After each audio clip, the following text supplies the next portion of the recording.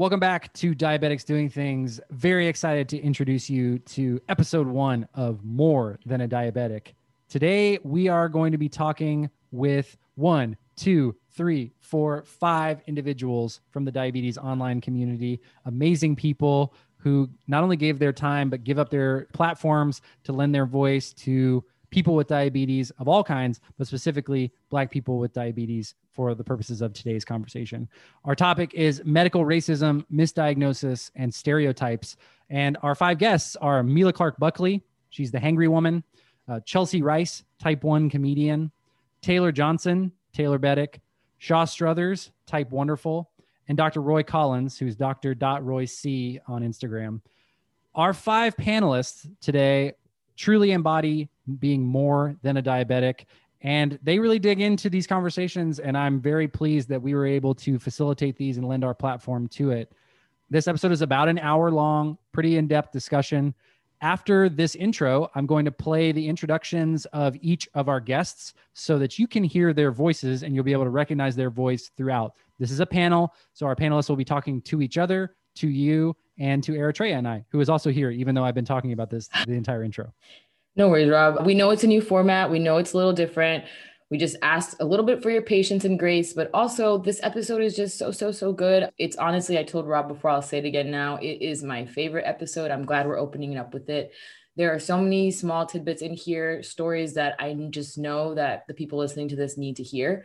So I can't wait to hear what you guys think about it. And man, just let it play. Let it play. So if you're listening to this and you find yourself saying, oh, I really wish I could see our participants, I'm having a hard time following who's talking. This is also available on our YouTube channel. So youtube.com/diabeticsdoingthings. So if you are wanting to see the visual experience, it's basically just a Zoom, but we've got it all set up for you on YouTube. So be sure to check that out if you want the full audio it's a great visual medium. experience. It's a great medium. If you go watch it, you can see me and Rob's faces, which is hilarious because there are so many moments where our faces just look ridiculous. But it's great to watch it on YouTube. And also you can listen to it on our site and everywhere that you listen to podcasts. So yeah, absolutely. No excuse not to do it. It'll continue to be live on Spotify, on Apple Podcasts, and everywhere podcasts are hosted. And ultimately, if you just want to hear me be really nervous about saying the right thing, you can really see how much we care, how much time and effort we put into this to make sure that it is representative of the people with diabetes that we are trying to represent and the stories that we're trying to highlight. And it's just me getting out of my comfort zone a little bit. So feel free to give me any critiques about when I'm talking about racism and how my voice kind of cracks a little bit. So I'm just trying to make sure that I'm doing the right thing. I mean, somebody's got to put Rob in check, but anyway. Yeah, if that's all that comes out of this series, wow, what a victory. All right, that's enough talking from us.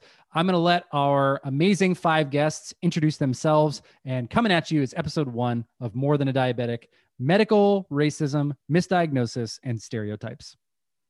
Welcome back to More Than a Diabetic. I am joined by an amazing panel of people all around me. And today we are going to cover some very exciting topics, mostly centered around misdiagnosis, medical racism, and microaggressions. So to kick off the conversation, I have a stat for you guys, and I'd love to just pick this up, talk about it as a group. The risk of diabetes, here's the stat. The risk of diabetes is 77% higher among African Americans than non-Hispanic white Americans.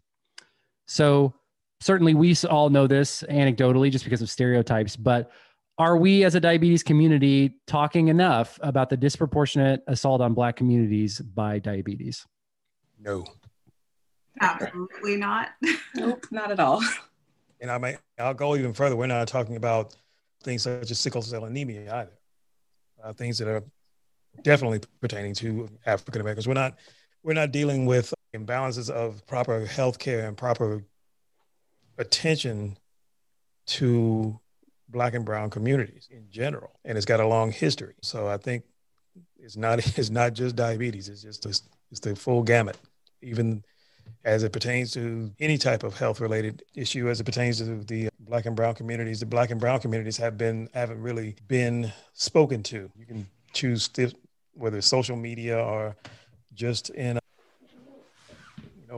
mainstream media, just in commercials you see on television. You don't see us included.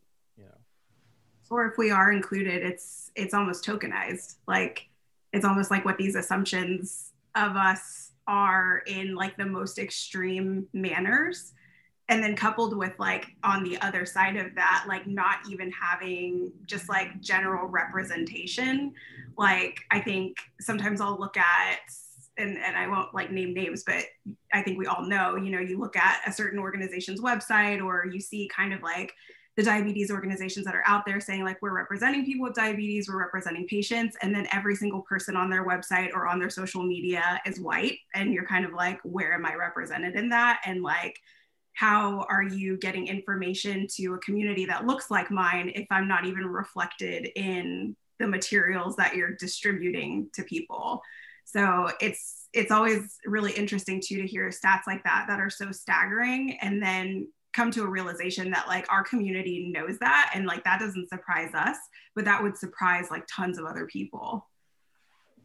And when we talk about disparities, we're talking about differences in outcomes that aren't linked to anything that you would be expected from. So when it comes about prevention and the actual healthcare that Black and brown folks are getting compared to our peers, it's just wildly different. And so that amount of access, that amount of information is why we have different outcomes and why we're unfairly having worse outcomes and living worse lives than the rest of us. I was gonna say, it's easy to make assumptions about the cause of some of those disparities. But if you look at the data, even if you account for differences in socioeconomic status and income, the outcomes are still staggeringly worse for Black and brown communities than they are for similarly privileged people of other ethnicities and races. Yeah, and I think it's really interesting that those differences start very early, because even if you look at kind of the stats with kids with diabetes or just kids with health problems, this starts really, really early. I think people look at us when we talk about it as adults and think your lifestyle choices got you here. And I'm like, that's not true. But also then how do you explain the same kind of stats coming out about children? Like they haven't lived long enough to make terrible lifestyle choices. So what's the excuse? We often hear about unconscious bias. It's become almost a buzzword in corporate circles and in workplaces at this point. But what it actually means in my anecdotal experience is that when I talk to young Black patients with diabetes, you know, I'll go out of my way to try to provide them as much information as possible. One thing unfortunately I hear all the time is, I didn't know that, or this is the first time I'm hearing, or I would, you know, wish someone else explained to me as clearly as you're explaining it. So there's that lack of information, that lack of care is what leads to worse outcomes down the line. Well, I was, you know, and something just popped in my head just now. I don't know if any of you guys saw, there was an ad floating around on Instagram about Masterclass. And Roger Mosley is like the newest instructor on Masterclass now. And he said something in that little commercial that they made for it. He says, if you don't exist in the literature, you don't exist.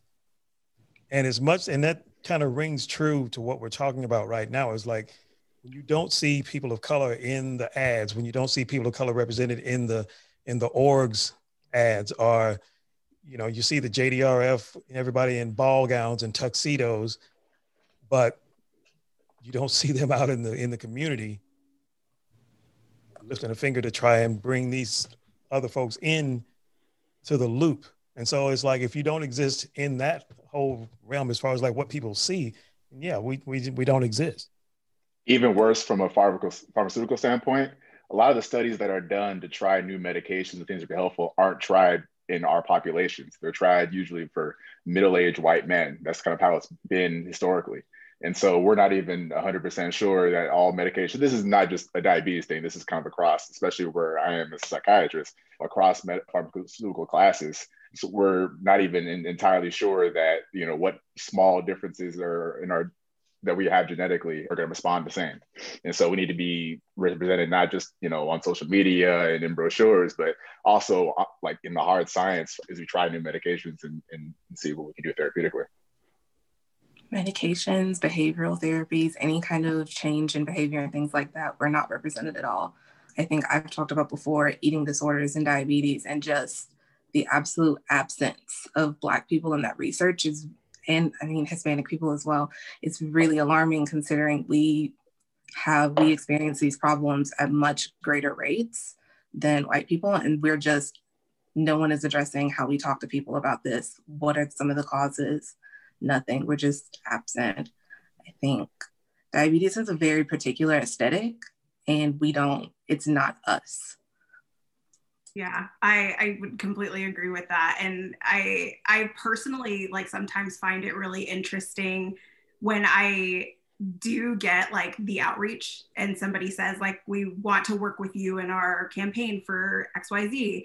And I kind of ask them, well, why? Like what attracted you to me? What is it that I portray? What is it that you're looking for or that you think that I have that you want to put out there? And a lot of the times the response I get is, well, you're a person of color, you're a woman, you don't typically fit the like T1D look and feel, and we just want to put someone different out there. And I'm like, well, while that is noble, like there is more than just me, and I am not the only person that like represents someone with diabetes that fits this mold for you.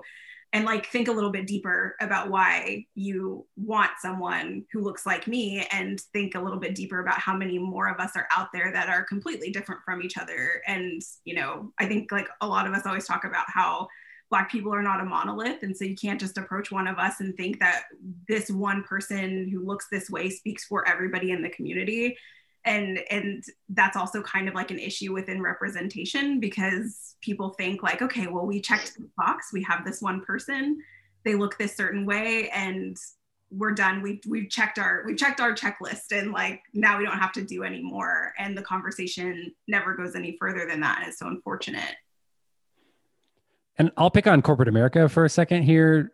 Diversity, inclusivity, diversity, inclusion, D&I, the terms that we use in corporate America to define what we're talking about, representation, often are just, hey, we need to make sure that there's one Black person in this campaign. And again, sort of seeing it at face value rather than what this person actually brings to the equation.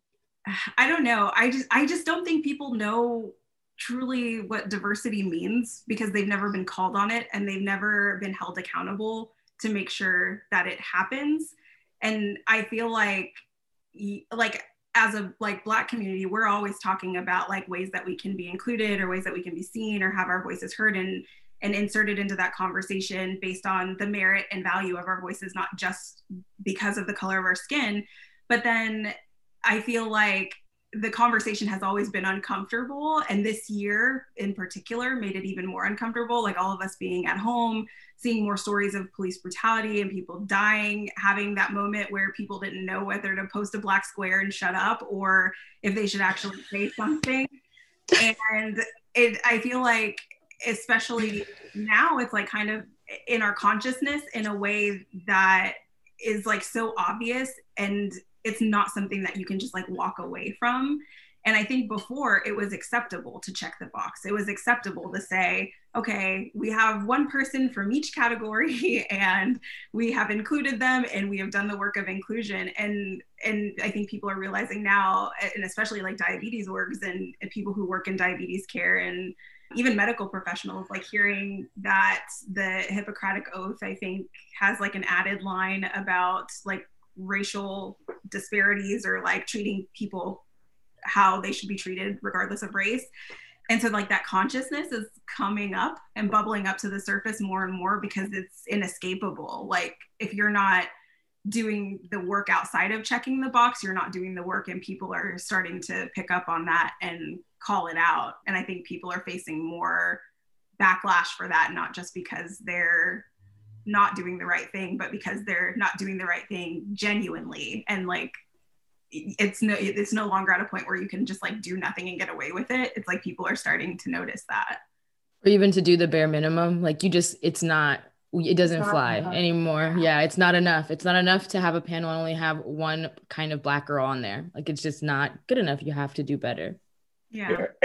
Ancient African-American proverb, there's levels to this ish. And it's not only bringing me to the table, right? It's also giving me a voice to affect change. And then it's not only giving me that voice, but will you listen to what that voice has to say, right? So we're done with that level one. Okay, we see a Black face there, or we're including this Black person. We want to actually see that person have an ability to make change, bring other people with them, and hear that you're going to be responsive to that change. I've always wondered who drew the short straw to start sending all the emails out to the Black diabetes advocates. They were just sitting in front of the computer like, okay, oh boy, how do I do this? How do I do this? Oh my God, how did I get here? Well, or Here? No, like, not You here. know they called their one black friend. Stop it, Chelsea. You know Yeah, they no. called their one. And that's usually been me all my life. It's like that's who I was. It's like, well, that's Chelsea. He's not going to punch me in the face. Yeah, I mean, and it's interesting too, because I think people are like trying to come from a noble place with it, like trying to be inclusive. But, you know, we saw over, I can't remember when it was, there was like some feature of like, you know, 3 women in the community at some point this year. And the fact that they had enough like sense to feature them and to say, it's Juneteenth. It was Juneteenth. I remember this now very clearly.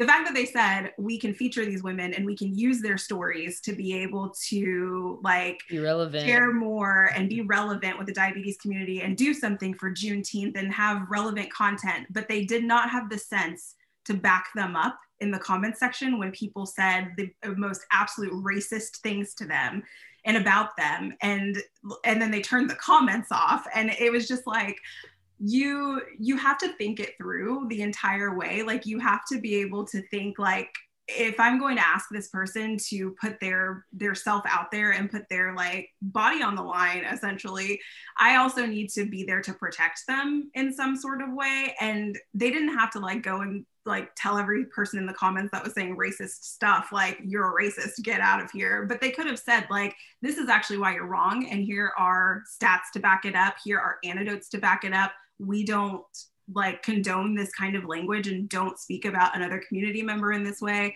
Like they had so many opportunities to do that. And I think that's like what I mean by going beyond checking the box. Like, okay, sure, you highlighted 3 Black women for Juneteenth, but then like, what did you do to protect them? What did you do to make sure that their stories were heard in the way that they wanted them? And then like, what did you do to dispel the myths and like actively, I think like we like this has been thrown around all year, but like actively be anti-racist, like tell people what they said was wrong and why it was wrong, and stand up for the people that you used in your features. And I just like, I don't think that like anyone thinks that they have to go that far. And I think there's also some like naive thoughts in that as well, like people just thinking, oh well, people won't be that bad online. And it's like, no, people are their worst online. Like that's the place that you have to do the most to protect against it. And so like, you know, people have noble intentions, but then they don't think about what that backlash might be on the other end of it, and then how it makes the people on the other end of that feel, because that's not a great feeling when you lend your voice to something and then people like trash it. you apart. Yeah. Was anybody else in those meetings? I'm sorry? Was anybody else in either of those 2 meetings with? Yeah. Yeah. Yeah. That you may as well have dropped a aluminum trash can down this flight of stairs. It's just that whole thing. Even, I mean, the first one was just, I don't even know how to describe it. But the second one was a little bit more disturbing to me, because it seemed like some of that was kind of like they were looking for the non-aggressive Black people that aren't going to just like maybe flip a MacBook in the middle of the conversation or something. They would just want to like, oh, can we tone it down a little bit? Is there anybody we can get here that's not going to like, you know, choke me online? And it was just, and a lot of time I just kind of sat back and I just kind of just observed. Definitely in the second one, I kind of sat back and looked at the difference between the 2 meetings. And right now, all of you can pretty much, if you weren't even there, you know what the outcome was. Yeah, nothing. Yeah. But I think that's what Mila was talking about, is tokenization. Yeah, as a matter of fact, as a whole, that's all it is. I forgot what day that was. They posted something on Instagram, and it was just like we're just back to square one here. You didn't hear anything we said, and so that's pretty much. I was just like, you know, grab the soap and wash my hands of the whole thing, because I'm like, I'm done. I'm tired. I don't have to explain this anymore, because it was too easy to understand what you haven't been doing and what you just did, which you didn't have to. You could have done better.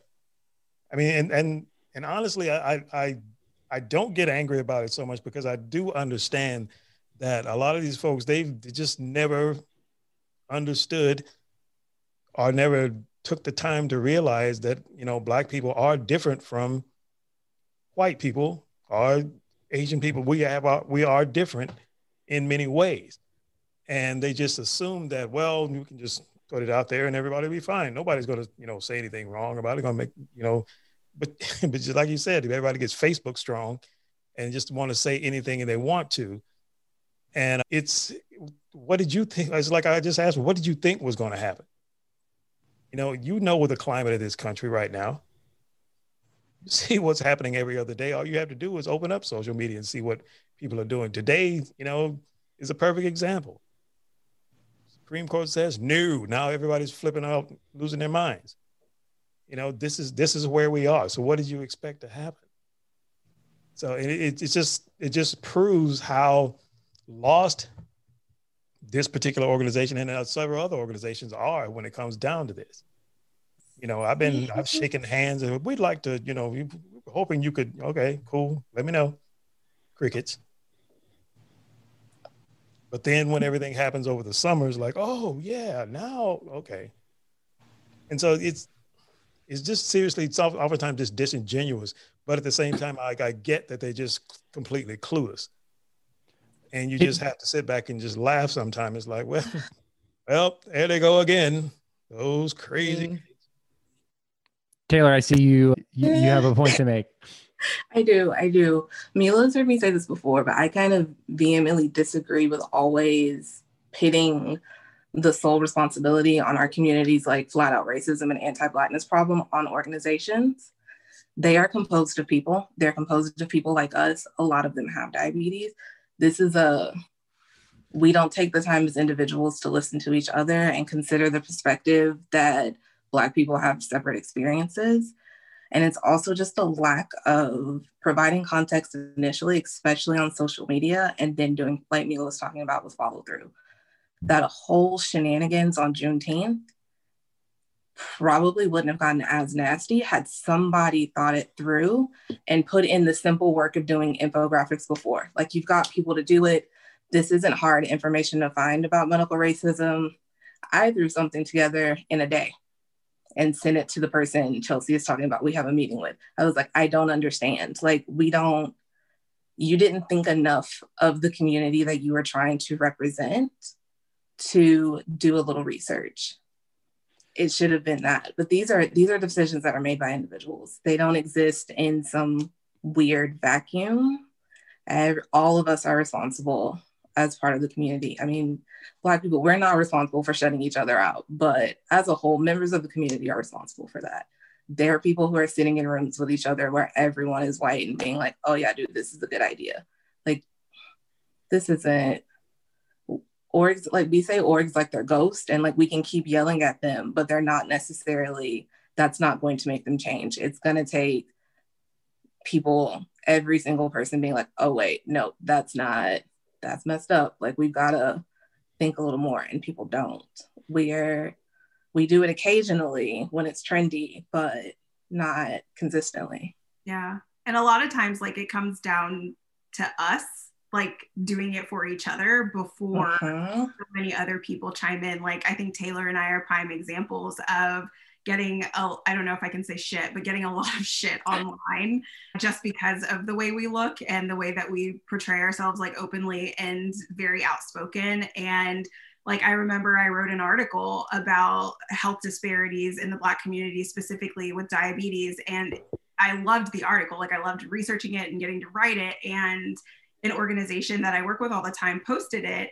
And it literally wasn't until, like, a lot of y'all went onto their post after people were leaving racist comments and you guys, like, backed me up and defended me. It wasn't until after that somebody from that org posted from their page and said, like, we don't condone these kinds of comments, and, you know, we don't want people to leave these kind of comments, but also here are some stats, like, from the NIH and from government agencies that back up everything that's in this article that she wrote.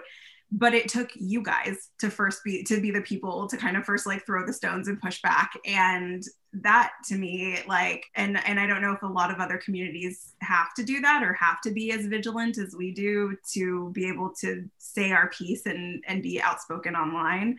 But it's so unfortunate.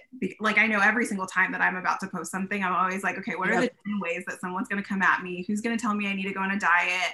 Who's going to tell me that like I represent diabetes terribly? How am I going to respond to that? And at first, like, I would be annoyed by it and like really hurt by it, because I was like, I'm doing the best I can like anyone else. And now I just throw it right back. And like, I don't go back, because I'm like, if you took the time to leave this publicly, you wanted people to see it. So I want people to see your response right Run me all the smoke. Run me all that smoke. Like, all of it.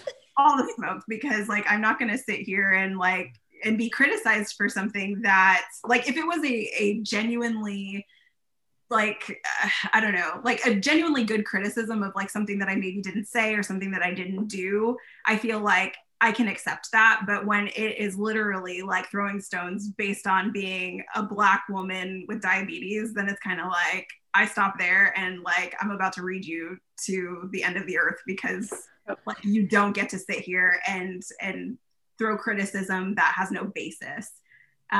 Well, and I think Chelsea, I'm going to steal this down the road. Said people get Facebook strong, they get their Twitter fingers going, and they, you know, say things that are just flat out wrong, and they're, you know, and also racist, or, and like, yeah, please publish publicly a racist sentiment on my page. I, you know, that, like, congratulations, you played yourself. But I do want to focus on the community aspect, because I think that's something that this year I've also seen more on the front line, so to speak, less like kind of behind the scenes. And I want to ask you guys, and I want to start with Shaw, because I think with your 26 years, you said earlier, living with type 1, most of your life, I imagine each of you, though, experienced isolation as a Black person with diabetes. And I want to know what it means to you guys each personally to be able to have a community linked together by the internet of other Black people with diabetes, and like what that community is like for you and others. Yeah, so I was diagnosed in '94. I met my first other Black person with type 1 diabetes the summer of '95 at diabetes summer camp. And then I didn't meet another one until like 20. Yeah, so it was super, super isolating. And I'll say that, you know, meeting folks like the folks that are on this call tonight has been fantastic, has been awesome. I am appreciative and thankful that online communities like Facebook and Instagram, while they can harbor lots of horrible, can also help support lots of goodness. And that's fantastic, because yeah, there's like a slim to no chance that I would have ever met any of these people in life or through work or social groups or anything else, had it not been for, you know, some of these platforms. So yeah, that's the best part. I will agree. I'm gonna take it back real quick, because something that both Taylor and Mila mentioned earlier about the organizations. Yes, they are made up of people, and it's one of those things where it's like complaining about what Congress is doing. Like, you can complain all day about what Congress is doing, but until you actually call your specific congressperson or senator and write and email, like, you're not doing anything productive. So like, these organizations that are claimed to represent us, and the companies that make products for us at the same time, like, they're made of people, and there are specific people who are in charge of PR and communications and designing the pamphlets that go out and everything else. And until, you know, you start calling those specific people out, like, good for us. We know who the president of, you know, certain diabetes-led or diabetes research organizations are. We know how to find them. with some relative ease, we can call them out on things and be like, hey, this is not how y'all should have handled this thing. What are you going to do next time to do this better? But the challenge with that is people are lazy, and it's super easy to just toss something into the internet and wipe your hands of it and assume that it'll be fine. Like, doing the work to actually think about how something can affect the people that you're, supposedly trying to support, and do the work to prepare the background research or analytics and things that you actually probably already have on hand and you're using for other purposes. Taking the time to do that takes some work.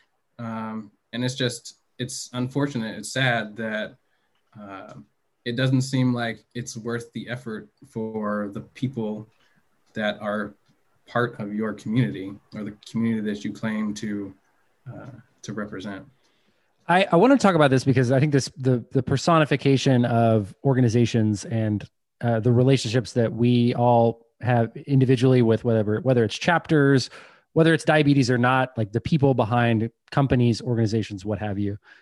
I have this management principle that I abide by, that most people don't do a bad job on purpose. And that most people, when they leave their house, or when they used to leave their house, when they log onto their computer during the day, they want to do a good job, because that's just sort of how people are wired. Where they really get sideways is when they are asked to do something that they have no idea how to even start doing, and they occasionally get analysis paralysis. Now, I don't want to sound like I'm absolving these people of the hard work like you're talking about, because I think all the information, and I think Taylor is, I will just retweet it forever and ever. Like, the information is out there. You can, within a few Google searches, get all the information that you need as an individual. You don't have to have a Black friend that can point you in the right direction. Google can just be that for you. And so I think, when I talk to these organizations, when I go to these rooms because I've been in rooms with diabetes where all the people are white, and it's just really clear that nobody else notices. Like, it's that's a normal thing, a normal everyday occurrence for the people in those rooms making those decisions, because their lives are homogenous. They hang out with the same people groups at work, at the country club, in their neighborhood, at the HOA, wherever, and they don't see a difference. Case in point, white people didn't even know what Juneteenth was until 2020, which will always tickle me. It's true. Wow. Yeah, it was mind blowing. People were going crazy. Like, wow, did you guys know that the news took this long to travel? It's like, I think that with Black Anthem, it's like, the what? Where did they get off making that up this right now? Amanda Seals had to tell us about the Black Anthem, y'all, really. But I think that, okay, so with us talking about organizations and just the racism that we experience as an online community with diabetes, I think that the intention of the white people isn't bad, but the impact is so evil if you think about it on a larger scale, because what we're really here to talk about is medical racism, and people die because of some of these decisions. So something that Taylor was saying was like, these are individual people who do this. That is the same in the medical community. So it's the same, it's literally the same action. It's just a different level of impact. Like, it impacts us, yes, when an organization does it, but when a pregnant Black woman is telling a doctor that something's wrong and the doctor doesn't believe her because she's Black, now it's this whole other nefarious thing. So the stakes are much higher. So when we think about racial misdiagnosis and things like that, especially some of the people in this group have been through that. I know Taylor and Mila specifically. Let's dive into that. I want to talk about that. And even like above that, like outside of diabetes, maternal mortality in Black mothers is 3 times higher than white mothers. Like, right. Like, don't even have to Google anything else after that. That's enough of a starting place. So let's hear about it. Misdiagnosis, like face value, a Black woman, slightly overweight, walks into an endocrinologist's office or a primary care with diabetes symptoms, and the diagnosis is almost always type 2 diabetes. Walk it back. I was a child. Yeah. I was a child. I was a not overweight child. It's fascinating, like, how that can happen and how it can happen so often. Because like, I genuinely, and this probably comes from just like a place of, again, being kind of naive, but I was like, man, like, I've never really heard this happen to other people. And then I told a few of my friends in the DOC, and namely like connected with one of them who she was like just getting over like a year of going through it. And other friends who told me, I heard your story and to me, it doesn't sound like type 2. And other people who said, I really think you should get a GAD antibody test. I think you should ask for it. And I just said, no, like my doctor's telling me I have type 2. I have a family history of gestational and type 2. Like it makes sense to me. I look like I have type 2. I probably have type 2. And like, it wasn't until just getting to a point of being like endlessly frustrated and restricting my food to a point where like I wasn't eating because I was like, this is the only way to get my blood sugar down, or like not knowing, having like fatigue of taking insulin, being like, I keep gaining weight every time I take insulin, so I shouldn't take it because I know it's going to help my blood sugar, but it's going to like mess up my insulin resistance, and having like all of these really terrible thoughts. And then finally like getting to a point where I was so exhausted from asking my doctor over and over and over, can you test me for GAD? Like I was diagnosed when I was 26, type 2, just like, I don't think it makes sense for me. And I feel like you ignored my symptoms and looked at other symptoms in favor of the ones that you ignored, and getting the no over and over and over and being like, well, I'm not a doctor, so I don't know, like my doctor knows better than me. But then finally going to like, it took me going to a Black woman doctor who got to a point where like we got my A1C to like 6.5 and like it was good. And then 3 months later it shot up to 10. And she was like, I really don't know what else to do, because like, I don't want to put you on more medication. I don't want you to like suffer. Like, I don't want you to have high blood sugars anymore. And she was like, I'm a great doctor for your primary care, but I think you need to go to an endocrinologist. And it took her being like literally having the humility to be like, we've done all we can do here. Like, let's send you to someone who just knows more, because we'll find out more. Like, if you do have type 2, we'll just know how to proceed a little bit better. But if you don't, she was kind of like, I don't really know the answer, so like I don't want to tell you what to do. But going to the endocrinologist then, who was like also a person of color, instead of asking me, what did you eat, what, like looking at my chart and looking at how much I weigh, or saying like, okay, what are you not doing, he literally sat down and like looked me in the eye and said, tell me about your diagnosis, and I want to know how you went from 6.5 to 10%. And I want to know kind of like, what are your thoughts on it? And he didn't assume anything. He asked me point blank, like, I want to know what you think. And then at the end of that conversation, for him to say, okay, let's test you for GAD because I think you have LADA. Have you ever heard of LADA? Let me explain it to you, which was like something that nobody ever did, was explain, this is type 2 diabetes and this is what causes it and this is what happens and this is how like your body reacts to the medications you take, and here are the medications you're taking and why. Like, I never got the whys behind anything. So then like a few years later, to finally be tested and finally have it confirmed that I was doing everything I could and it wasn't working because I didn't have the right diagnosis, and that I potentially like spared myself from DKA or going to the ER or having a hospital stay because I didn't have any insulin in my body at some kind of point. Like, if I would have gone on this long, you know, or longer, it could have been worse. Like, the outcome could have been totally worse. Or like, I'm of like childbearing age, I want to have kids. And so if I were to have gotten pregnant in that time, like I could have had terrible complications in pregnancy. Oh my God. Like, there's just so many factors and like so many things. And it all came from assumptions. Like, it didn't come from my doctor initially actually listening to me. It came from like, oh yeah, I see a patient just like you every single day. They all have type 2. You look exactly like that. And so here's a bunch of medication, learn to take insulin, and I'll see you back in 3 months. And like, not even having a conversation about what to do next. And like, now knowing that like, that's not unique, like that happens to so many people of color, it like frustrates me to no end, because I think of like all the times where I was like blamed for my diabetes, or I was told like, you're doing just like such a bad job of taking care of yourself, when like I couldn't have done anything different. And I'm sure there are so many people in that boat who feel like they're doing everything that they can, and then they have no lifeline or no help. And I am only lucky, like that's it. It's just luck that I had a doctor who was good enough to say, I can't help anymore. And like, we need to take you to somewhere better so we can get more answers. And like, if I hadn't had her, I probably would have just had a doctor who said like, okay, we're going to keep you on these type 2 medications, or we're going to up those dosages and give you more because it doesn't seem like it's bringing your blood sugar down. And we're not going to like ask any more questions or seek anything else because clearly you're not doing, like, I think people with type 2 are always labeled as like, you're not doing what you're supposed to be doing, or you're not trying hard enough. Non-compliant.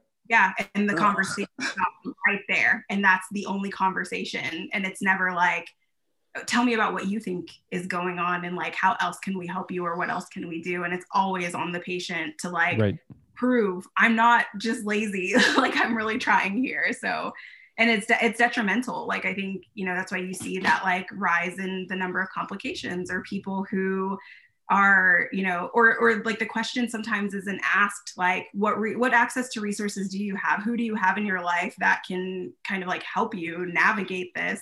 You're kind of just left to figure it out. And I'm like a pretty persistent person, but most people are not. And so if you take what is given to you at face value, like you would never seek out anything else. And that's like a huge detriment to your health and your life. Yeah. So like, again, that's a doctor being super lazy. Like they didn't take the time to do the work and actually make a credible diagnosis. They're like, close enough. Type 2, right? Like we don't accept that level of performance for lots of other jobs. Like if you're a pilot, you can't just like point the plane kind of westward and be like, yeah, we'll get to LA. You actually have to like point it directly to the place that we're supposed to go and actually land it in order to be considered, you know, that was a good job. So I mean, like we're glad that you had that other PCP that was, you know, diligent enough to recognize, hey, I don't know everything that is going on here, and I think you should get, you know, some more expert advice. Yeah. Well, and I think there's an assumption too of authority figures that, of course, they have my best interest in mind. Of course, they thought of this thing. I'm not a doctor. I think you said that a couple of times, Mila. Like, I'm not a doctor. I'm supposed to trust my doctor that they know what's best for me, or they're, you know, looking and leaving no stone unturned, so to speak. Taylor, for something that Mila said was really interesting to me. She said that, you know, that doctor saw patients like her all the time. But for somebody like Taylor, and I'm really interested to hear hers. When you're a child with diabetes, it's a lot of white kids. So for a doctor to not see a Black child all the time and to still be like type 2, like. Immediately. So I was diagnosed at 15. I was a cheerleader. I worked out with the basketball team. I was super in shape the whole 9. So like and by the time I was diagnosed, I had lost so much weight, my pants were literally falling off, and like teachers were concerned. Went to the doctor and she was like, oh, with your family history, it's got to be type 2. It's really interesting to hear Mila say that she got insulin. I did not get insulin for a year in almost. I had to fight to get insulin. And when I finally got insulin, I was told if you would just eat less and worked out more, you would need insulin. You're getting insulin for something you can control with diet and exercise. My diagnosis didn't actually change to type 1 until I was in college, until like I left to go to college. So almost 3 years later. My pediatric endocrinologist was awful. I used to cry every time I went in because the very first thing would be step on the scale. You gained 5 pounds since you were here last. What the F are you doing? And that was basically the extent of my appointments. And that went on for a really long time. And like, no matter what I did, I could not get my numbers down. Like, obviously now I know why, but at the time it was just like, it wouldn't work. And when I finally got insulin, I got Lantus, which I now know I don't react well to. It just doesn't work for me. So yeah, I sat with my A1C at like a 10, 12 for almost 2 years. The focus of my like whole pediatric healthcare was my weight. It was my weight. It was, you need to be thinner. And I mean, I'm sitting, so obviously you can't tell it, but my grandmothers both have like 10 kids. They're very like sturdy women. I I'm fairly sturdy. Like it's just kind of how I'm built. There is no dieting away my like the shape of my body, and that is what she wanted. I didn't actually get decent diabetes care until I was 25. And it's interesting that Mila mentioned getting pregnant, because around 20, I was in a relationship. I thought it might get serious. And I knew I didn't want to have kids before 30, but I was like, we've got to get what's going on with my body under control. That was at 25 was the first time I had walked into a doctor's office to talk about diabetes, and someone didn't yell at me about my weight. She was just like, we need to figure out what's going on with your insulin, because you're not getting enough. Like something is wrong with your ratios. Like this isn't a you problem. But before that, it was, you have to be sneaking food. That was a assumption my endo made a lot when I was a kid, was that I was sneaking food. I wasn't sticking to my dietitian's plan. I wasn't exercising. Just all kinds of wild things that if she had ever had a conversation with me and like my mom, she would have learned very quickly that it wasn't true. But it didn't occur to her to take the time. Or an insulin pump. Looking back now, a pump would have been really nice. But again, it was one of those things that was kind of held over my head. And it was like, if you get a pump, you failed. If you get a pump, it's because you suck. Those tidbits are interesting too. Like using medication as a threat.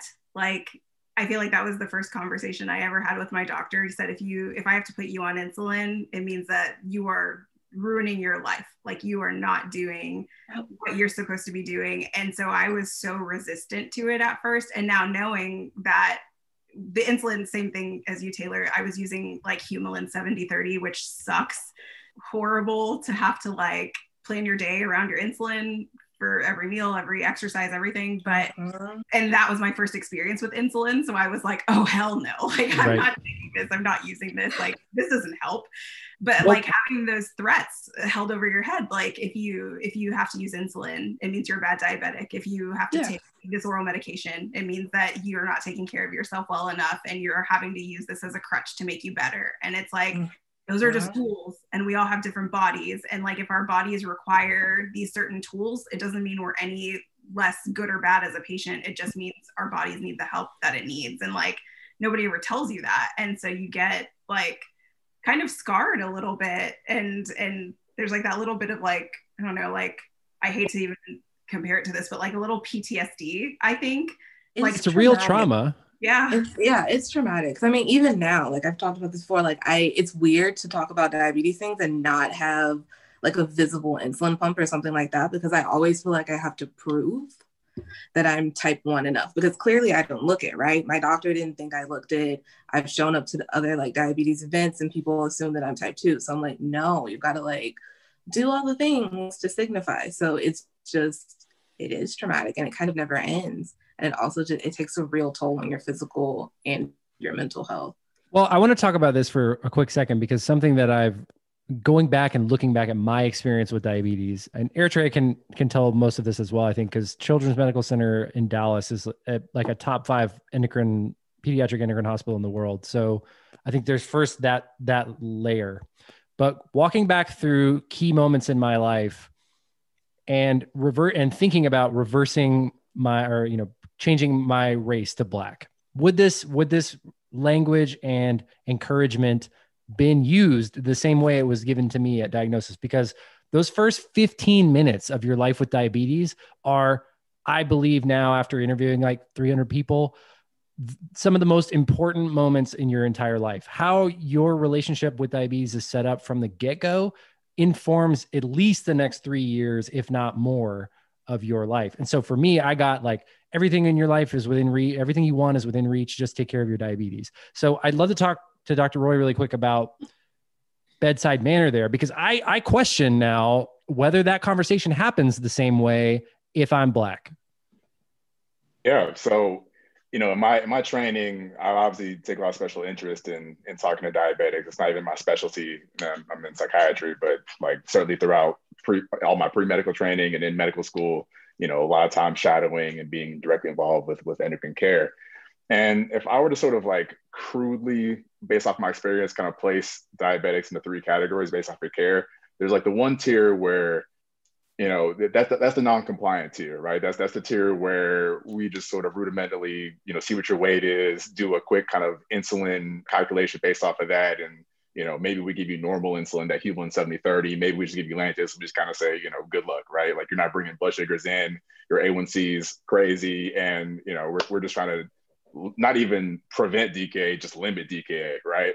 Then there's that sort of middle tier where there's a little more interaction. You're still sort of doing simple things, but you're bringing in blood sugars. We're kind of making corrections as you go, but it's still not kind of as ideal as it can be. And then there's like that last tier where, right, we're looking at every, we're getting CGM printouts. We're sort of doing a lot of micro changes. We're thinking about augmenting changes. We're thinking very closely about pump versus non-pump, and Similan, and even like SGLT2 and everything like that, right?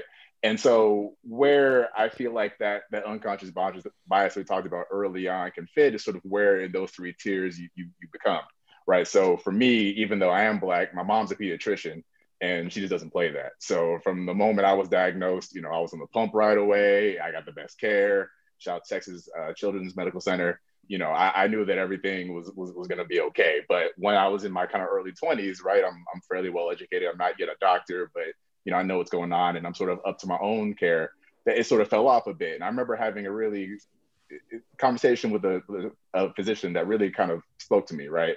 My A1C, I think at that point in my early 20s, was like in the high 7s, low 8s.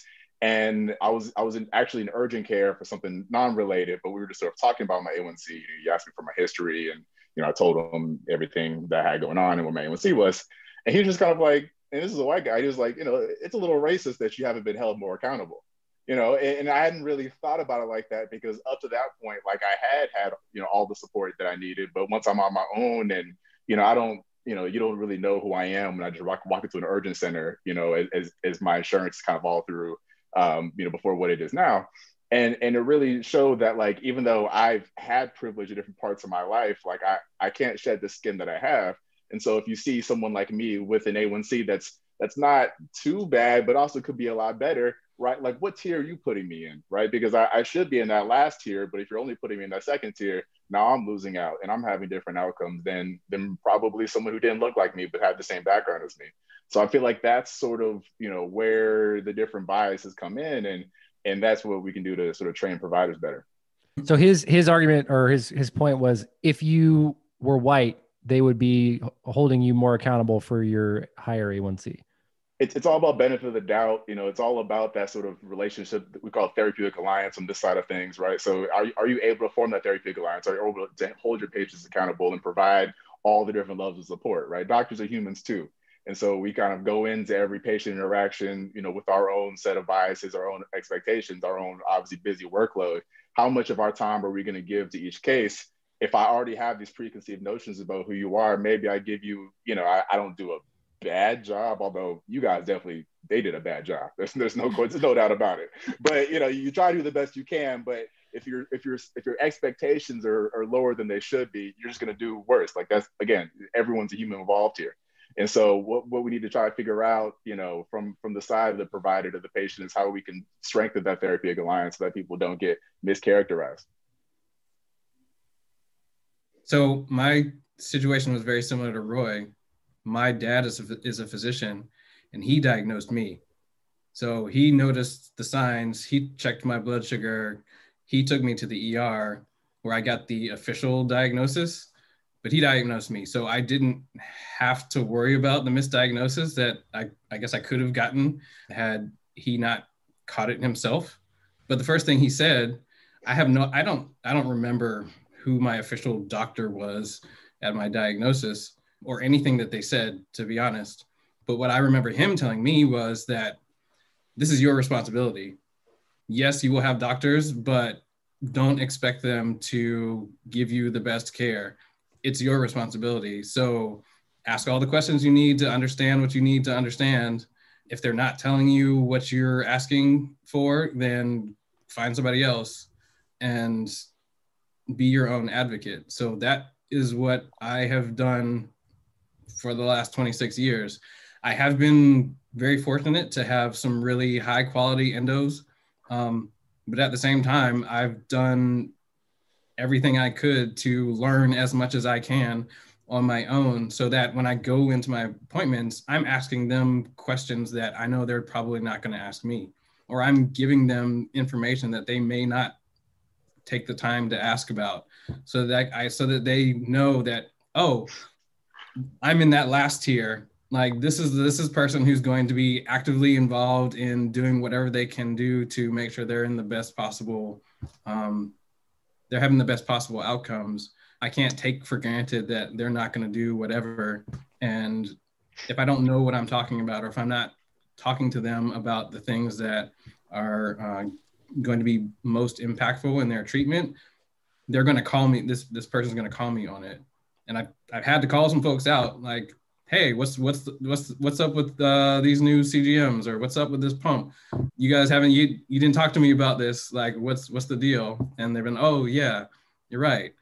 These are the options. And unfortunately, like you shouldn't have to do that. I agree. You should be able to trust that your physician, your healthcare providers are going to provide you everyone the best possible care. But like you said, right, doctors are people too, and they're just trying. They've got a huge workload, and they're trying to get as many people through as they can and provide them the best possible care. And so, yeah, some people will take some shortcuts there. And I'm gonna give up the game a little bit too, real quick. Sorry to cut you off. No, but, go ahead. Especially as we talk about type 1 diabetics, like growing up and becoming adults or even being diagnosed as adults, they're just, that's just a place where the healthcare lacks knowledge, obviously. Like, so if you're going to a pediatric hospital, pediatrician, I mean, that's sort of, definitely built into the training. They're well aimed to handle that. But, adult emergency departments, adult, internal medicine residents that are on service. I mean, a lot less training on that front. And so like us as diabetics just plain know more in a lot of cases. Like obviously there are, a lot of things that the doctors will know more about, but if we're talking about, how to work an individual pump, all the different sort of nuances when it comes to basals and everything like that, that's lacking there. So, it's really important in the day of social media to make sure that, we as diabetics sort of know what's going on, and we can kind of bring that then to our adult providers. But, it's something that's very important. It's something that I don't think is talked about a lot, because we think about, it used to be called juvenile diabetes, for Christ's sake. So, even though we've now realized that, okay, like this is a disease that affects a lot wider range of ages of folk, that there's still a discrepancy in the training. I think that it's interesting when we talk, like, especially for you, Shaw, and for you, Dr. Collins, that you come from a background that is a bit more privileged than the average Black person diabetic. And when we talk more about like, hey, the diabetic themselves owning it and doing that research and getting that information, like Shaw said, it's not the responsibility of the patient. And I wonder if when Chelsea was diagnosed about 30 years ago, it wasn't as easy to access that information. So if Chelsea can tell us a little bit more about how his diagnosis was, and maybe if there was any racial, just like not paying attention to him that came from it, because we know that those resources of the internet weren't available back then like that. Because I was, let me take you back a little while. Take us back. I think the year was 1988, 89. I was diagnosed by a urologist because I was going to the bathroom just all the time. And my roommate literally went behind my back and set up an appointment with a urologist for me because he didn't know what was going on. And so went to the urologist, got diagnosed, was in the hospital for like a week. I was literally in the hospital, at the hospital that I actually worked in at the time. I had health insurance, which, I'm not talking like the dark ages, but compared to, today, that said a lot that I actually had, full health care. And that helped me, get the proper treatment. Now, at the time, I think I was in the hospital for like a week. I started out on insulin. I think I run the gamut as far as the insulins that I work with. I started out on the 70-30s. Like you said, it was crap. Fast forward, I was on Lantus. I've done the Novolog, Humalog, Clear, Cloudy, whatever you got, pens, and eventually the pump. But at the time of my diagnosis, I had access to healthcare, going to mostly primary care doctors. And I didn't really know that much about endocrinologist at that time, but nobody really brought it up. So I didn't really, it took me many years of doing the best I can with very little resources, because obviously we didn't have the internet at the time. The Indie support group was a face-to-face support group, and oftentimes I was the youngest one in there. You know, when I walked into one, it looked like I walked into a bingo, room, because everybody there was like in their 60s and 70s. And so, and here I was 25, 26 years old. And so, fast forward to when I eventually lived in Atlanta for many years, and I developed diabetic retinopathy. I had blood leaks in both eyes. I had vitrectomies in both eyes. The vision in my right eye right now is gone. And that was around the early 2000s when that happened. And at the time when it happened, I didn't have decent healthcare. I had to just drive around with blood in my eye for like a year before I actually got a job to where I could have the surgery to get it fixed. And then after that one was fixed, then the other one went. So, and this was around, like I said, the early 2000s. There was Facebook was still obviously being worked on at the time. And it wasn't until around 2008, I think, 2009 maybe, is when I actually discovered that there were other people with diabetes on social media, whether I came across somebody on MySpace before I actually started transitioning to Facebook. And I just met all these other people that had it, that were talking about it. Because prior to that, nobody talked about it. Now you got to understand, the time when I was diagnosed, I didn't know anybody that had diabetes, or at least nobody told me that they had diabetes. So I had nothing to really bounce ideas off, to learn anything. Everything that I had was, in these pamphlets that they gave me when I was in the hospital. So now, prior to that, I had gotten my pump for the first time around 2005. Prior to that, the insurance companies would practically hang up on you when you even talked about a pump. And the doctors rarely even brought it up when you went to see your doctor. Because I think, and in hindsight, I'm thinking, well, he probably couldn't afford it or anything, which is true. At the time, I couldn't afford it because obviously the insurance company wasn't going to pay for it. So now, as it pertains to whether I think whether the doctors were racist in their approach to treating me, here's the golden nugget about racist attitudes. You got to prove it. The minute you call somebody racist, what are they going to say? No, I'm not. So there's your stalemate. You can't prove somebody's thought process. And oftentimes, even if people do something racist, whether they're black, white, whatever, they oftentimes don't even realize it. They don't take into consideration how that other people feels or anything of that nature. So racism is a hard thing to have to prove. Just because somebody used an N-word to my face doesn't necessarily mean that they even realize they're being racist. I can call them on it, but they can still come back and say, well, no, I'm not. So I don't know what these doctors' mindsets were. My thing is, once I found the online community and found that support, I became, more of an advocate for myself. And I started being more diligent in my care and holding these doctors responsible. I've had doctors that, that will sit down and, we'll have an appointment, and I'll sit there and talk to the guy for half an hour, just about either a little bit of everything. When I started advocating, I'd sit and have a talk about 45 minutes with my endocrinologist about, advocating. And then I had another doctor, he would sit there and just stare at his computer the whole time I'm talking to him. Eventually I was like, you know what, let me just make an appointment with your nurse practitioner, because she's actually talking to me right now. So you go in and go play Minesweeper or whatever the hell it is you're doing on that computer over there. And so it was a long road, I guess you could say, to where I am now, to where I have no qualms about speaking up about the things that I'm seeing in the diabetes online community, or just in general, as it pertains to race and the connection with diabetes, because I was out, I was out in the wilderness at one point, but now, I can safely say that I have a different mindset now, and I have a different attitude with dealing with things like this. I have no problem. I don't bite my tongue about it because I don't see it. I have to. I think we all know that. That's the whole problem, is these folks online that are actually just ignoring us. That's what they want us to do. They want us to just stay quiet, be passive, and just go along, just so they can not feel bad about themselves. Well, guess what? I'm gonna make you feel bad about yourself. If I gotta make you cry, I'm gonna do it. That's it is what it is.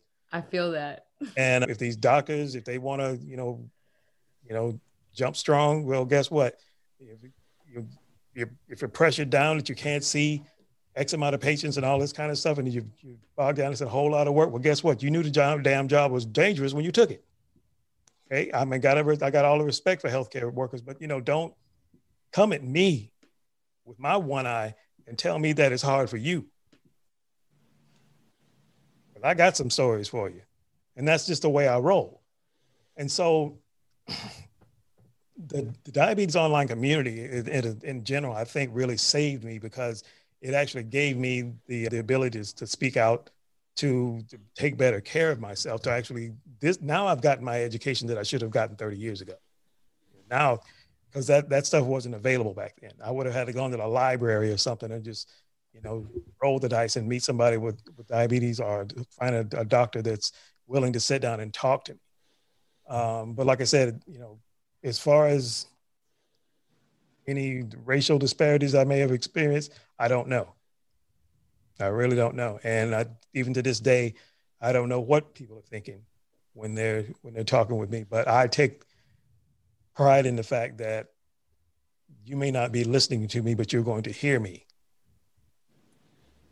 And I can leave if you don't want to hear it, but that's fine. It'll be taken care of.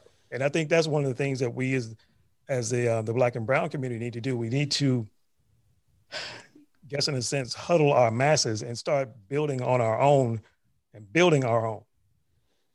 Because every one of us has been reached out to all summer, and that's all well and good.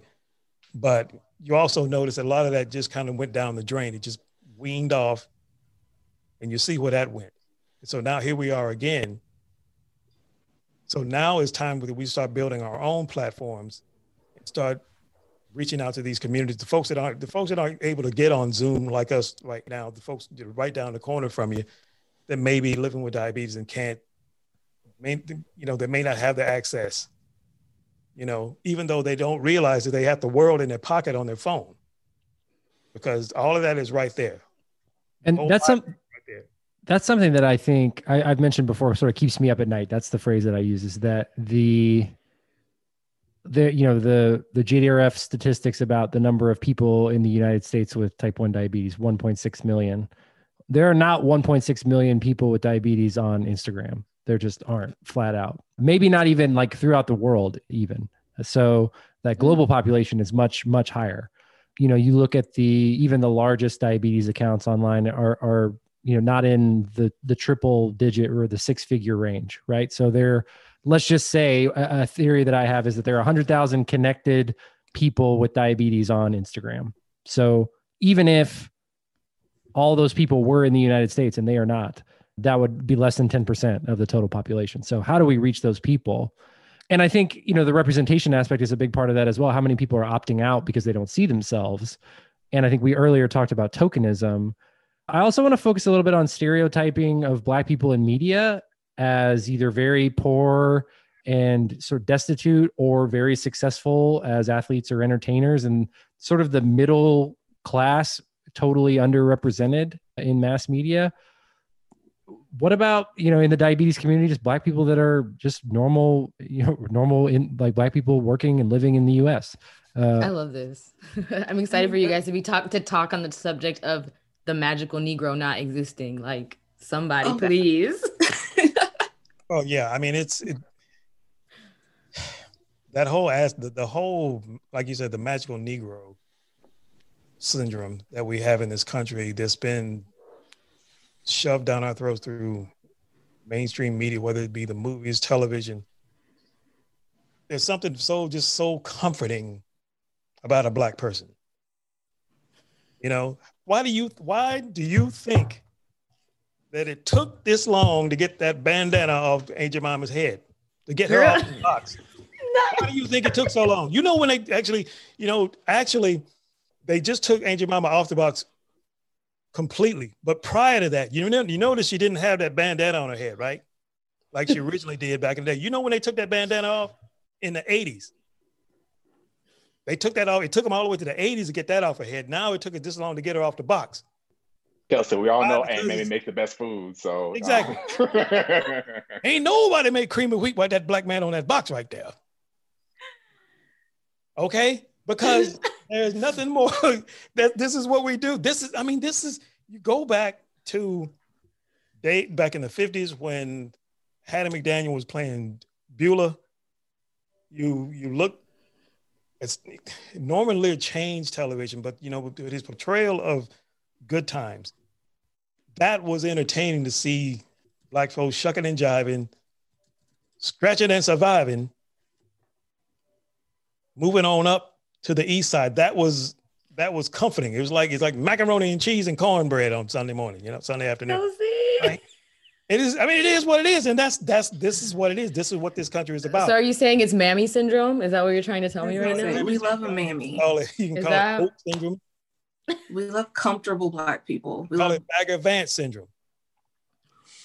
Bring me a comfortable Negro so I can have it around me to make me feel better about myself. And so I don't feel uncomfortable or scared. Yeah, exactly. Like you think about think about the portrayal of like an Aunt Jemima, and then you think of like, let's call it a modern times, Meg the Stallion, who is like powerful, throws her body out there, like does not care what people think, and people are afraid of her. People hate her because she is so like outspoken. And you could, obviously you couldn't like never put that on a pancake box or a syrup bottle. It's the same thing with Dave Chappelle. But like it's that docile, like, oh, it's not somebody who will talk back to me or make me think or make me like reaffirm my ideas about people and the world. It's like I just want to see the safe thing that isn't going to make me question anything about my comfortable bubble. And like this is why when folks make these comments like they did on Juneteenth on their little Instagram, that is why, because you push their buttons. Wait a minute, where do you get up standing up for yourself like that? See, this is the first thing, and the next thing that comes along is when we decide to start creating our own, making our own. And that's what I was going to ask you about, because Taylor does that a lot. So do they come for you, girl? Constantly, but I'm also too dark. So there's also that, like Mila was talking earlier about a lot of the nonsense she gets, but it's because I'm not, if I was smaller, if I was brighter, if my hair was straighter, if I was any bit closer to whiteness, I wouldn't get the nonsense that I get on Instagram. I agree, because I don't get any of it. And and we say a lot of the same stuff sometimes. We talk about that a lot. Taylor and I, we have sat together on Instagram and or called each other and FaceTime for an hour and been like, how is it that I say this and then you say this and no one says anything to you? And it's because I'm a consumable, light-skinned Black person. And I hate to take up spaces that people like Taylor, people like Mila should be in, because I don't want it. Like, it's not right. And I don't want to make white people feel comfortable, especially with this mouth on me. I usually don't make them comfortable anyway. Well, that's true. But I think Rob knows. Yeah, I use you as a weapon, frankly. But it really like came to me like when I was, I think, in high school, and there was this cut scene in Family Guy. I'm like outing myself as a person who used to watch Family Guy, which is just terribly embarrassing. Disgusting. But they cut away and it was like the Allstate guy. And it was like, Allstate, competitive rates, non-threatening Black spokesman. Are you in good hands? And I was just like, whoa, and like flipped my eye upside down smile emoji. I was like, oh, that's what it is. Like, he's Black, but he's not too Black that white people are going to be put off by him. And he's got that voice. He's so Morgan Freeman. Right. Yeah. I mean, It's the same if you thing. flex And then your, like you see like the commercials like Jake from State Farm, like Jake from State Farm is in your house. You're giving Jake from State Farm like free cuts of meat because he gave you a better deal on your car insurance, but you don't see the Allstate guy like sitting in people's homes. You see him Jake like, from State Farm is black now. yeah, he is. He still wears khakis though. He still wears khakis. So He's a like, lame. He's a the lame. commercials are so like, it's hilarious to me because like you see all of the other commercials and they're so like daunting, and then you have just like this cute light-skinned black guy that's like, I'm Jake from State Farm, let me save you some money, and like everyone's like, cool, come into my house, like let's do this, like let's like have fun with my son, and it's like, what? Like it's just like so interesting, and I think we all see that, but like I mean my husband's white and he'll like watch that commercial and he's like, that's cute, like I love that, and I'm like, well, I have like several problems with this and here are all of them. And then he's like, oh okay, I get it. And it's, you know, it's the same bubble. It's like there are things that I point out to him or expose to him that he's like, oh, I never even understood that or saw that, or and that's just kind of where some people are, which is really sad. But they also go into like attack mode when you there are three TV shows that I'm old enough, Chelsea probably remembers, I'm old enough to remember watching as a kid that were excellent representations of Black people and families in media. There was A Different World. Oh yeah. Living Single, and The Cosby Show. Now, The Cosby Show. It still stands for the time. No, like for the time it stands. But it's not relatable. None of us had a daddy doctor and a lawyer mama. Like, sorry, not all of us. Dr. Roy. Sorry. Yeah, no, because me neither. But it was a. Let me let you make your point. Go ahead. It was a respectable family with a mother and a father and some kids that were not acting a fool most of the time, that were like operating in good standing. And then, you know, Living Single, again, some young Black professionals doing well on their own, and it was good enough to copy and make friends, right? And then, you know, talk about it. Say it. You know what I'm saying? And then they ain't listening. Yeah, A Different World, again, young Black people in college getting a higher education, like doing well for themselves, and yeah, they just don't make shows like that anymore. And how you say that, but I Raise You, Everybody Hates Chris. I wanna like, I'm 32, so I'm like in the middle. I want to say like the conversation that I've had with my brother and sister recently, within the last like 2 years, we talked about the influence of Black media's presence in our house through two Disney Channel shows specifically. Number one, the famous Jet Jackson, which we stan all day. And number two, Smart Guy, TJ Henderson, you know, a single dad, Black character, single dad, very like rare, I think, in mass media at the time, especially in the late 90s, early 2000s. And like just the sort of osmosis effect of having relationships with Black characters through your television set as a white person. I think just seeing those people and those like being a presence in your world affects how you treat people in your everyday life. This is why historically, when you go back to the 50s during Amos and Andy, and why the NAACP lobbied to get that show off the air, because of the representations they were putting on television about Black people. It took years for that to go away. But you think about it, it didn't really, because you realize Cicely Tyson was on a show, I think it was in the 60s, I think it was called The Lawyers. She was on that show and she wore her hair natural, little short afro. Guess who gave her hell about it though? The NAACP. Because she was wearing her hair natural. And then you have to move forward to Julia in the late 60s, early 70s with Diane Carroll. Here's a single Black mother as a nurse.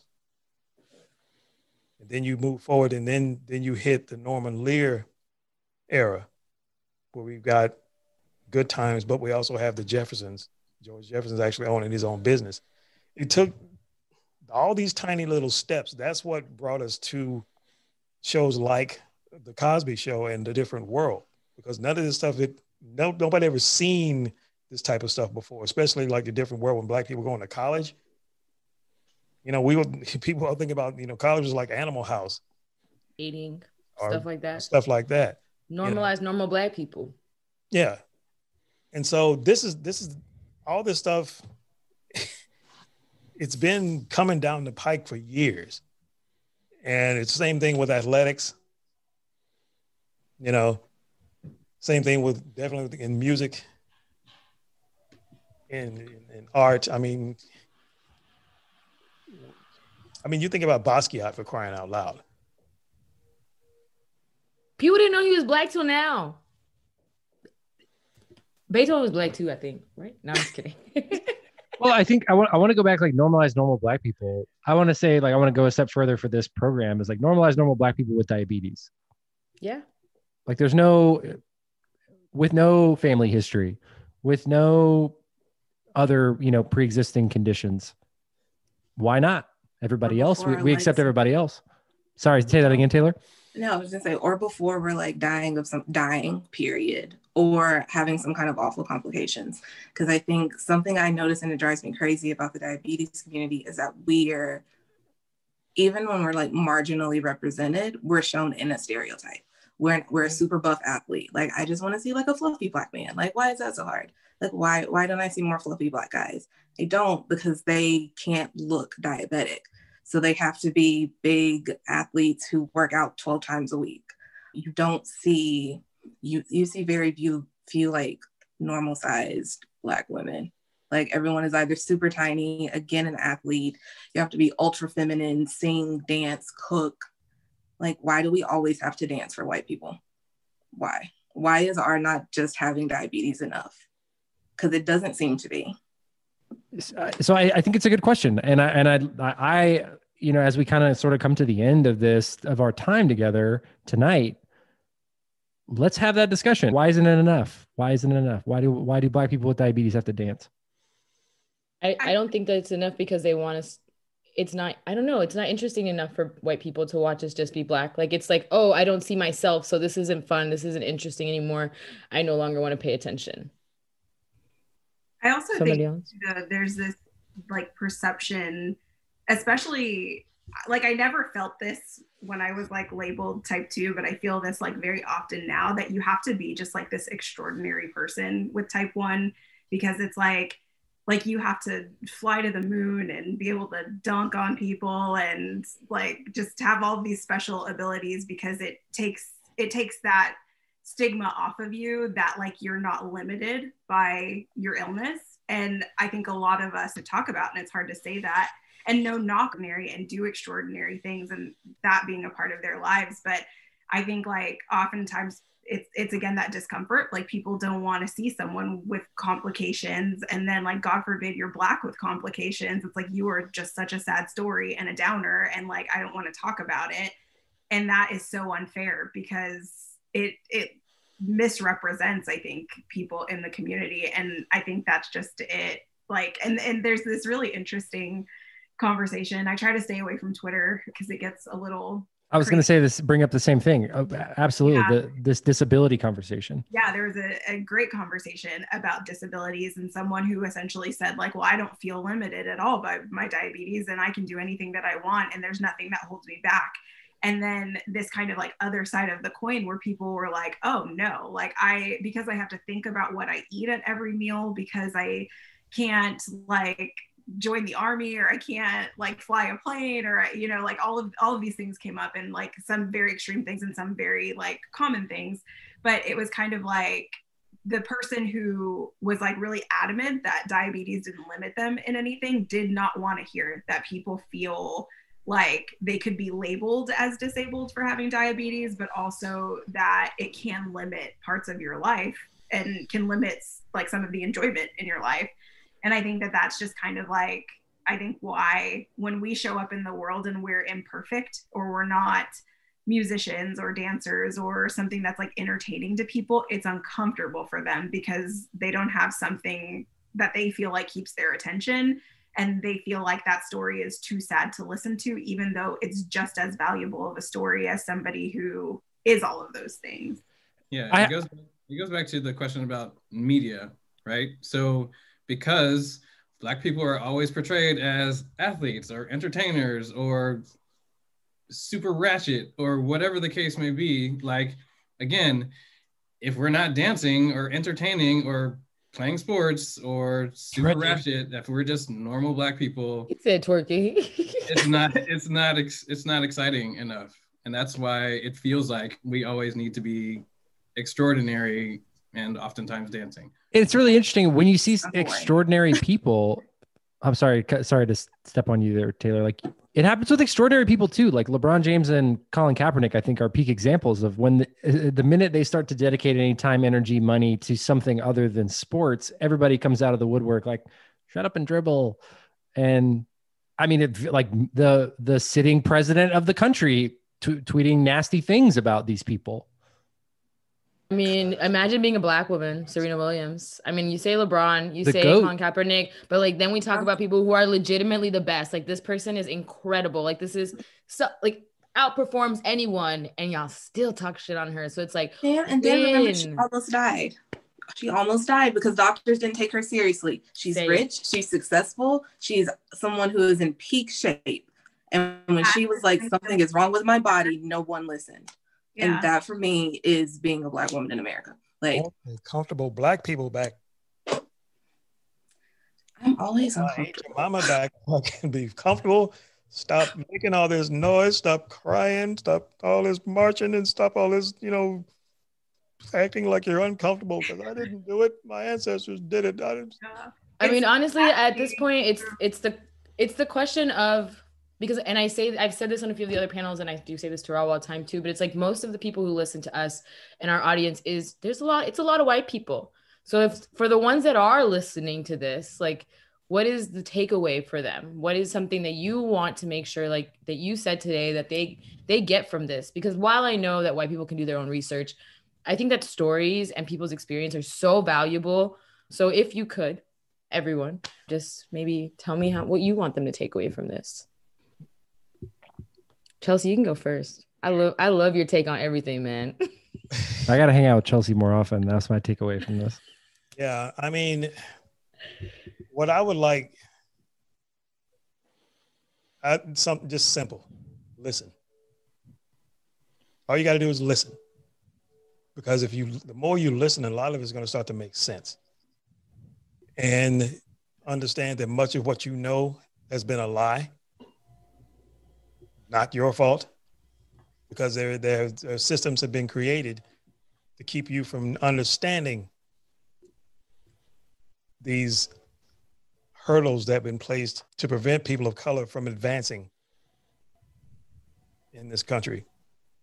So you need to understand that when we scream owl, we are not crying wolf, because we're actually screaming owl because my mother and father screamed owl and you didn't listen to them. My grandfather and grandmother screamed owl, you didn't listen to them. So I'm still screaming owl because nobody listened to them. Now I need you to listen to me. So all you have to do is listen.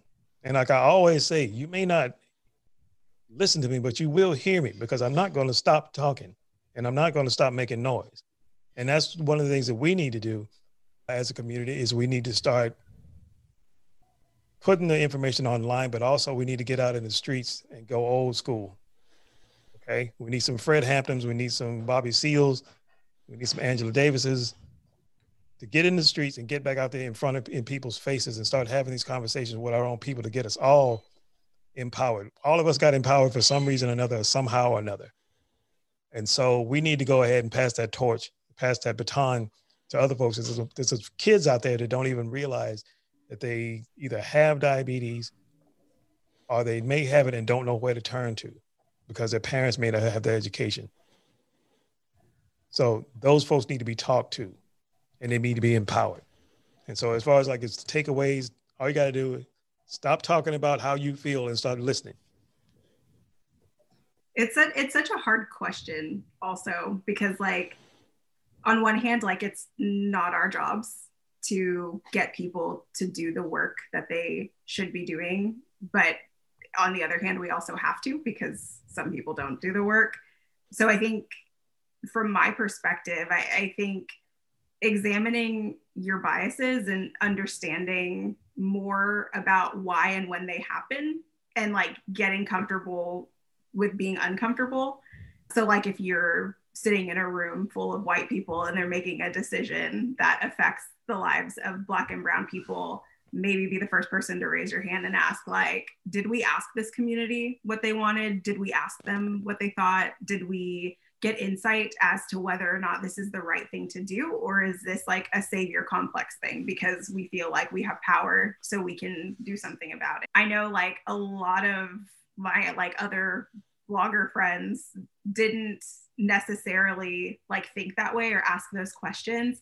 And so they would get invited to an event and they would like share pictures from after, and I would be the first person to be like, you know, everybody in that photo is white, right? Like, you didn't think to ask me if I wanted to come or ask who's all gonna be there. Like you just were like, oh, let me go and let me take pictures and like let it look homogenous. And so I think like having that like switch in your mind, and that develops over time. Like that's not something that happens overnight, but figuring out like when those moments do happen and knowing that like you as a person with some privilege because of your skin color can be the first person to kind of stand up and say like, hey, that something is wrong with this picture. And it doesn't have to be like, you know, standing on the table and saying it in front of everybody. It can be something that like, if you have proximity to power, talk to someone about it and say something about it. But I think that's a major first step, is just acknowledging it and making other people aware, because I think it happens like way more often than we think without people even thinking that there's a problem. And it may just be where you are, so you think it's normal, but it's good to reflect and remember that like a room like that or a place like that is not normal. And you have to think about what you can do to change that, to ensure that there are more people at the table and more voices in the room. I think, oh man. Yeah, it is a really hard question. I think that the thing that I would ask is for people to care about more than just themselves, to love others as yourself, right? So if you love others as yourself, like you're going to listen to them when they have concerns or gripes, or just talking about their personal experience with diabetes and the things that they've dealt with their diagnosis or with their healthcare providers, or having access to the supplies and the insulin that they need, whatever. You're going to listen to that. You're going to look for ways to help them.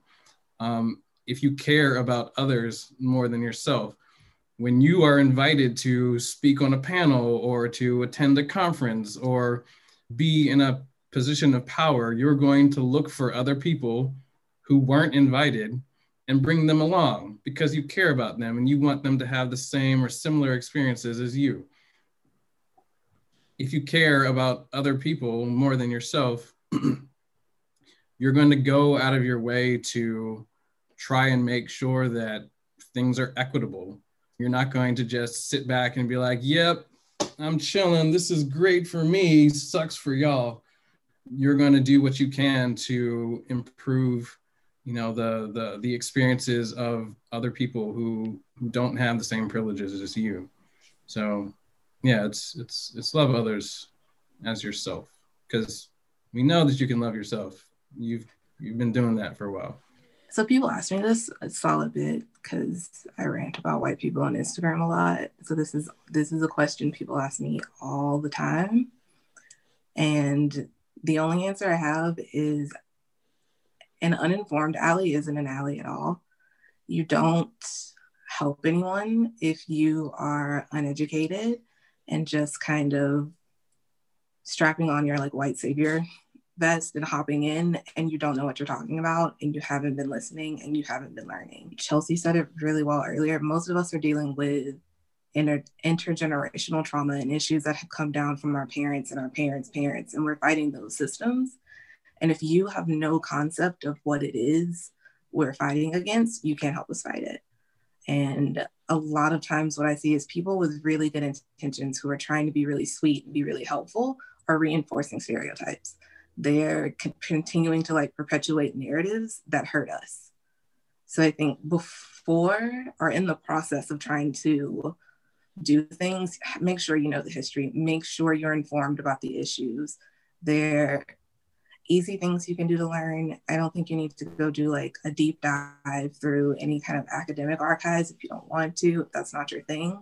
But follow Black people, like make sure that you're surrounded by a variety of Black voices. Consume Black media other than rap music. Like Black is just fun. It occasionally has great life lessons. Like watch things like that. It's not hard to inform yourself. So at least start from there, because it's not helpful when you're just like Black people are poor and that's why they're all dying.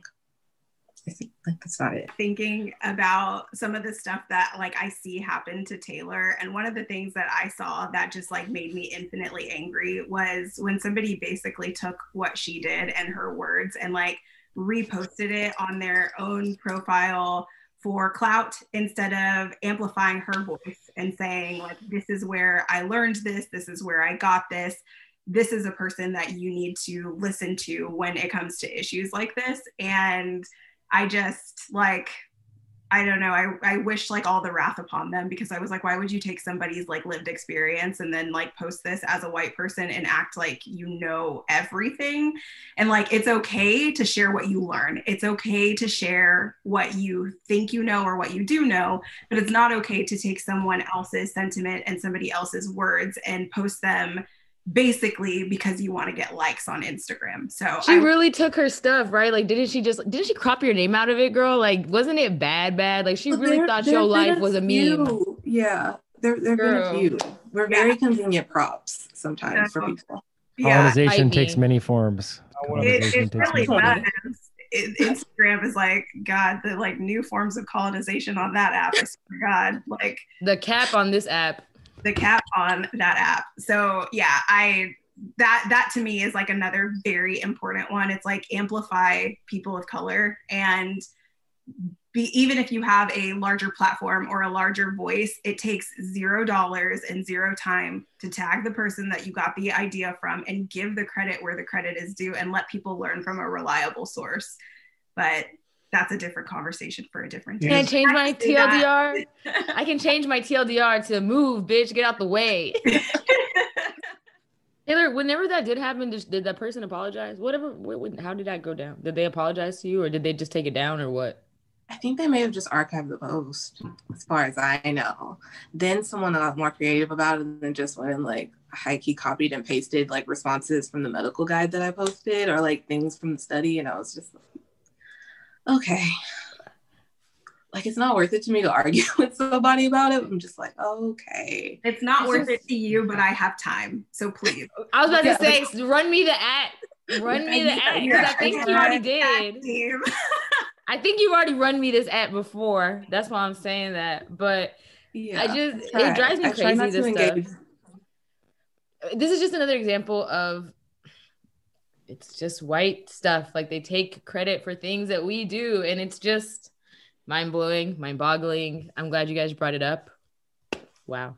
Yeah, but also like the double standard in our reaction too, because I know Taylor, like if you were to like read these people for filth, like they would be like, well, she's an awful, rude person, and she's not collaborative, and she's mean, and she is this, and this, and this, and no one would ever think like, well, she's defending her work and she is standing up for herself in a situation that deserves standing up for. And so I think that that's also a difficult part of it, is like, as much as this stuff can happen, and, you know, like all of us are willing to come to your side at like any time at any moment, the perception of what defending yourself in a community that is hostile to you at times is also just like another kind of like aside to it. It's like, is it even worth my time and my energy to like fight for myself because people aren't going to take it out for you anyway.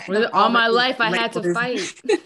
All I'm my already life. labeled as mean as angry, like constantly. That's the message I get. You're so negative, you're so mean, I'm so angry. And I'm like, no, I just want you to know what you're talking about because I truly believe we could be better, but you're choosing not to be. And it's a problem. And I think it's a bigger issue. Like my advice would be believe Black women and protect Black women, because that, the things that people say to Black women, they don't say to white women. And the labels that are associated, difficult, angry, combative, are quickly thrown. And I think Chelsea said it earlier, you can't call somebody a racist because immediately their response is, I'm not racist. And I mean, even we were talking about the JDRF posts earlier, these like very blatantly printed, posted public racist comments were like, I'm not racist. You guys are crazy. Look at you attacking me. All these people are coming out of the woodwork attacking me. That like doom loop of those things continuing to happen. There's something else you may want to keep an eye out too. Sort of like the saying goes, your skin folk ain't your kinfolk. There's folks in the diabetes online community that ain't exactly allies, and they are out there undermining much of what we're doing. So keep your eyes and ears open, because they're gonna smile in your face, but at the same time, they don't have your back. Because I'm looking, as far as like whether it, white folks or Black folks, anybody is willing to work with us. Most folks are looking for allies. I'm looking for accomplices. Okay, because an ally will pat you on the back and let you walk into a burning building by yourself, but an accomplice is going to go in there with me. So that's what I'm looking for. Absolutely. Well, I want to thank you guys all for your time today, for your effort, for discussing things I think that are difficult, very heavy, and sharing that with us today. I appreciate you all, and I appreciate you being part of More Than a Diabetic. Thank you for listening to More Than a Diabetic on Diabetics Doing Things. We are going to continue this 4-part series all the way through January 2021. You can find all of the content that we posted about More Than a Diabetic on diabeticsdoingthings.com/more than a diabetic, with dashes in between each word. So more dash than dash a dash diabetic. And on Instagram, you can use hashtag More Than a Diabetic and see all of the little micro content that we're putting out there, all of the individual show graphics, and all of the Instagram handles of our amazing guests. So keep it locked for more Than a Diabetic here on Diabetics Doing Things.